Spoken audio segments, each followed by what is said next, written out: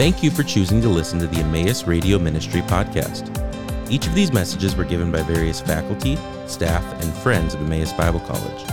To view each series as a whole, or for more information about similar Emmaus ministries, please visit concerninghim.com. Hello and welcome back to our series in James. I trust that you've been walking in the Spirit-filled wisdom of God by allowing Him to love you and equip you to love others well. I pray that all of us have considered the humility required to honor God as we approach Him and align ourselves with who He is. Today we're looking at James chapter 5 verses 1 through 6, where James explicitly addresses those who love their wealth or are favoring the wealthy. He calls them out for their sake and for the sake of the honor of God and the love of others. It's an intense address to them specifically to repent. We've journeyed through the partnership of faith and works, considering the power of the tongue as it relates to speaking and teaching the truth of God concerning what saving faith is.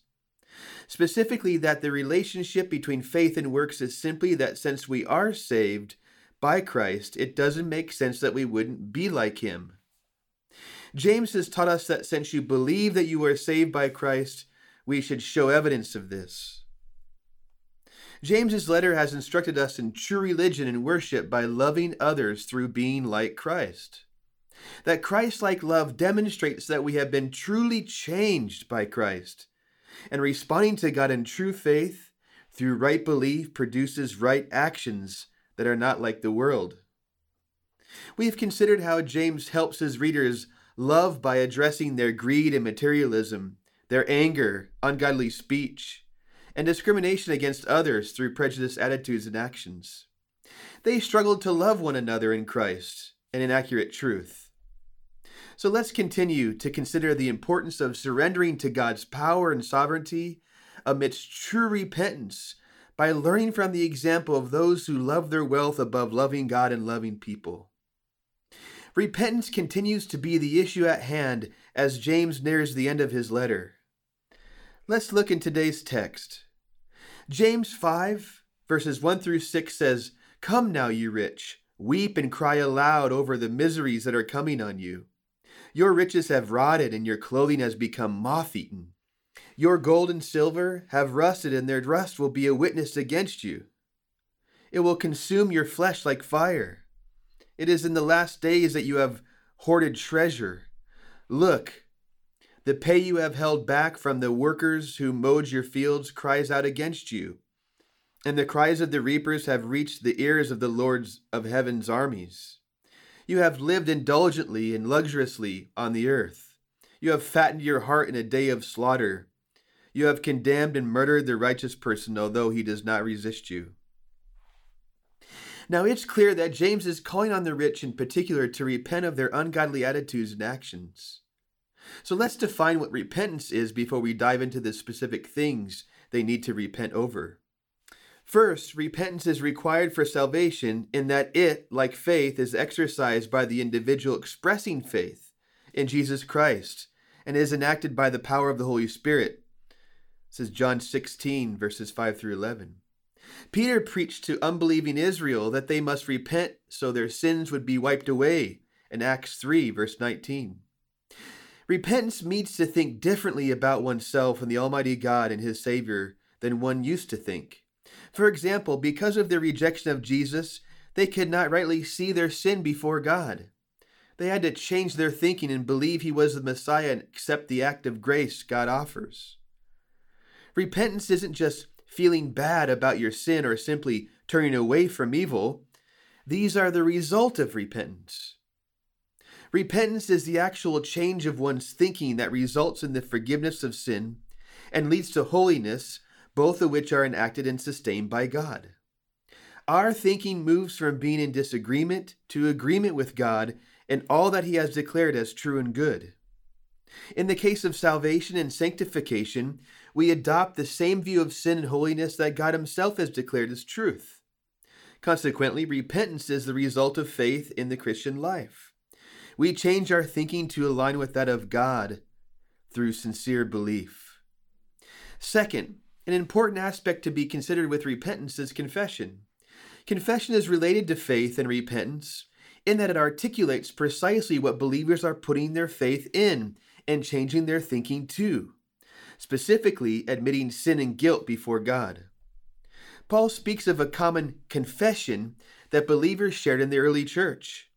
Early Christians believed that Jesus was human, that he was sinless, that he was sent by the Father and worshipped in the heavens as divine, that his message was announced in the form of the gospel and accepted by the world. He died, was resurrected, and now lives forever in heaven. This is evident in 1 Timothy 3, verse 16. It was a professed belief in the truth about Jesus Christ. Furthermore, if we confess with our words that Jesus is Christ and believe in our hearts that he conquered death through his resurrection, we shall be saved, according to Romans 10, verse 9. It is therefore natural that if early Christians believed all this about Jesus, that they also would follow him and his commands. In both 1 Timothy 3 and Romans 10, the Greek word used for confess indicates acknowledgement without contesting. In fact, in Acts 2, verses 37 to 41, thousands received the word of confession of their message and agreement with God. In fact, they warned the crowd that if they failed to repent and have their sins wiped away, the consequence of rejecting and not agreeing with the message of Christ sent from God would be judgment through destruction. These things are important for salvation and for living a life of Christ-likeness in our journey of sanctification and growth.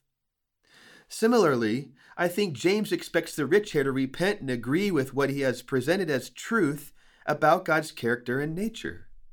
However, his exhortation of repentance comes with a warning of judgment should they fail to do so. They simply don't align with God. In fact, their repentance is necessary in order for them to have the ability to actually love others the way that James has called them to. So what is it that they need to repent over? What is it that they need to turn away from and confess? They are called to repent of the following sins. Number 1, the idolatry of wealth. Number 2, defrauding those who work for them. And 3, the abuse of others who are poor. The love and idolatry of their wealth leads to serious issues like unkindness, anger, injustice, and discrimination against others because it simply consumes the desires, motivation, and affection that is designed for other things. The love of wealth actually leads to not loving others. Sounds pretty simple, but it's profound. They have taken advantage of their workers and condemned and murdered those who are righteous before God.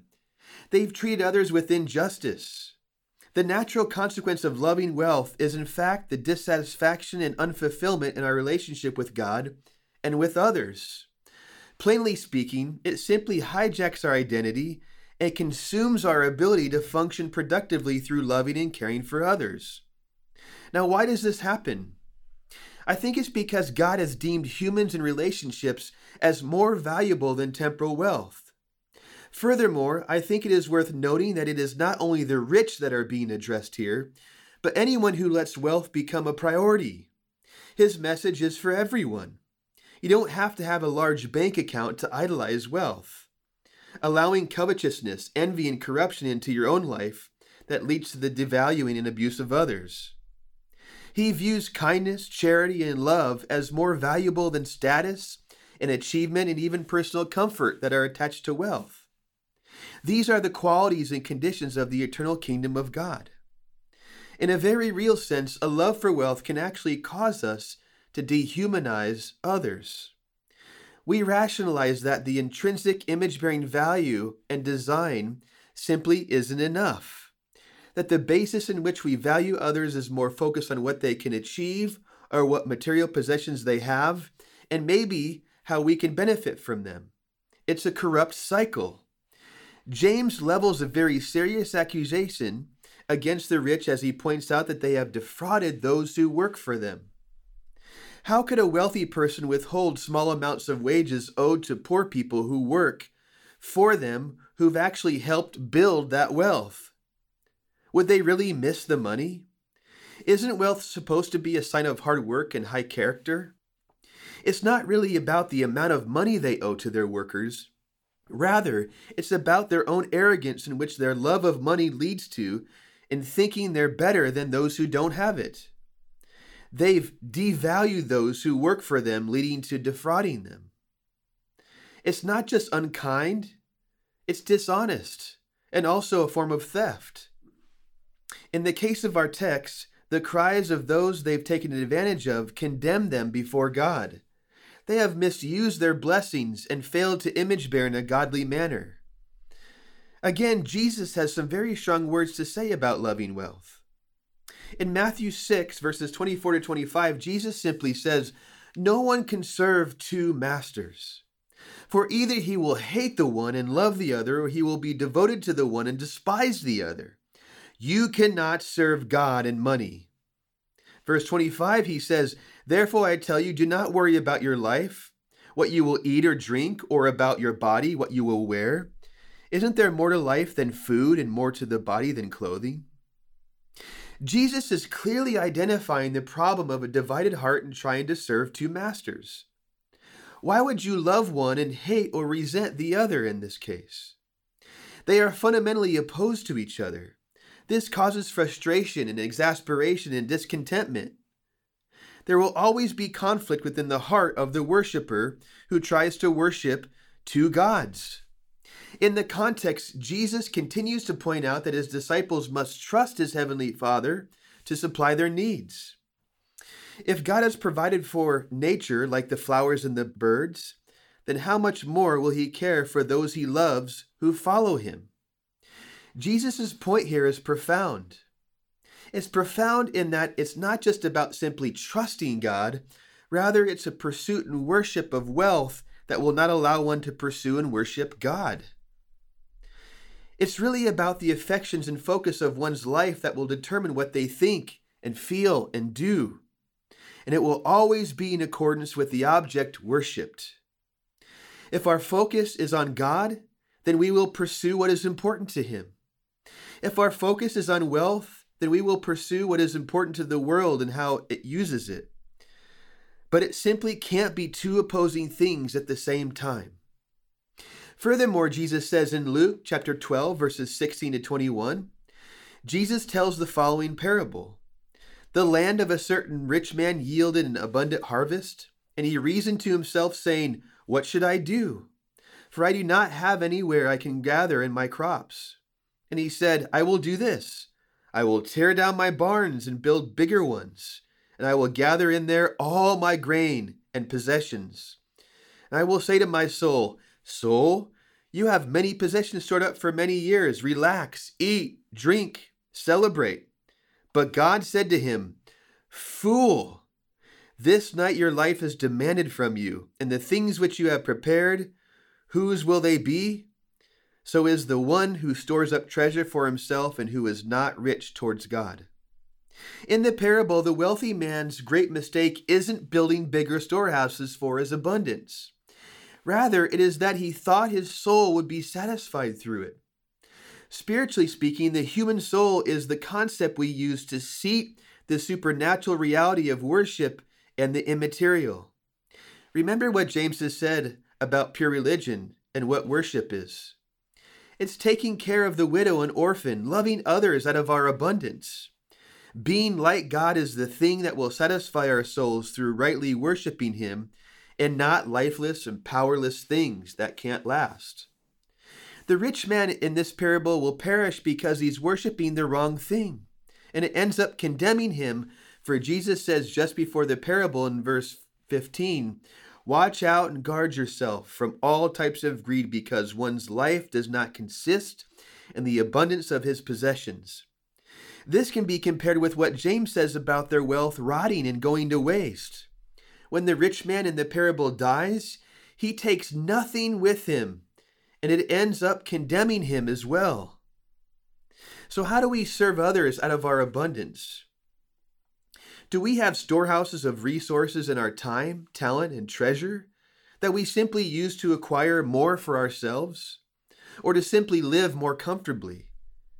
Can one truly know God and be satisfied in him if we love wealth like this? James doesn't think so. In fact, it doesn't just cause greed, it breeds the abuse and defrauding of others. The rich man in the parable didn't just build bigger storehouses, he built an altar to worship his wealth upon. Furthermore, this type of wickedness indicates a serious question if these particular individuals in the context of James are truly saved. I'm unsure, and I think we should be very cautious about counting fruit and others to determine if they're truly saved. However, given the greater context of the book of James and these particular verses in chapter 5, there seems to be a legitimate question in James's mind. How could justified children of light produce such wicked fruit? James is warning them of their judgment in a manner that is reserved for the condemned, which is an indicator. Furthermore, Jesus said in Matthew 19, verses 23 to 26, after the rich young ruler went away sad, "I tell you the truth, it will be hard for a rich person to enter the kingdom of heaven. Again I say, it is easier for a camel to go through the eye of a needle than for a rich person to enter into the kingdom of God." The disciples were greatly astonished when they heard this and said, "Then who can be saved?" Jesus looked at them and replied, "This is impossible for mere humans, but for God all things are possible." Again, the lesson is quite clear that one who truly worships something else can't be free to worship God and serve him freely. Although the rich young ruler isn't nearly as wicked as the wealthy in our text, Jesus' statement is still staggering, that it will be difficult for a rich person to enter the kingdom of heaven. Why is this true? Because the worship of wealth prevents them from truly knowing and following God. We should take serious inventory in our own lives regarding this area as well. Do we worship wealth and comfort? Do we worship abundance and getting the next biggest and brightest thing? Do we allow the status that wealth deceives us with to consume our hearts and guide our actions?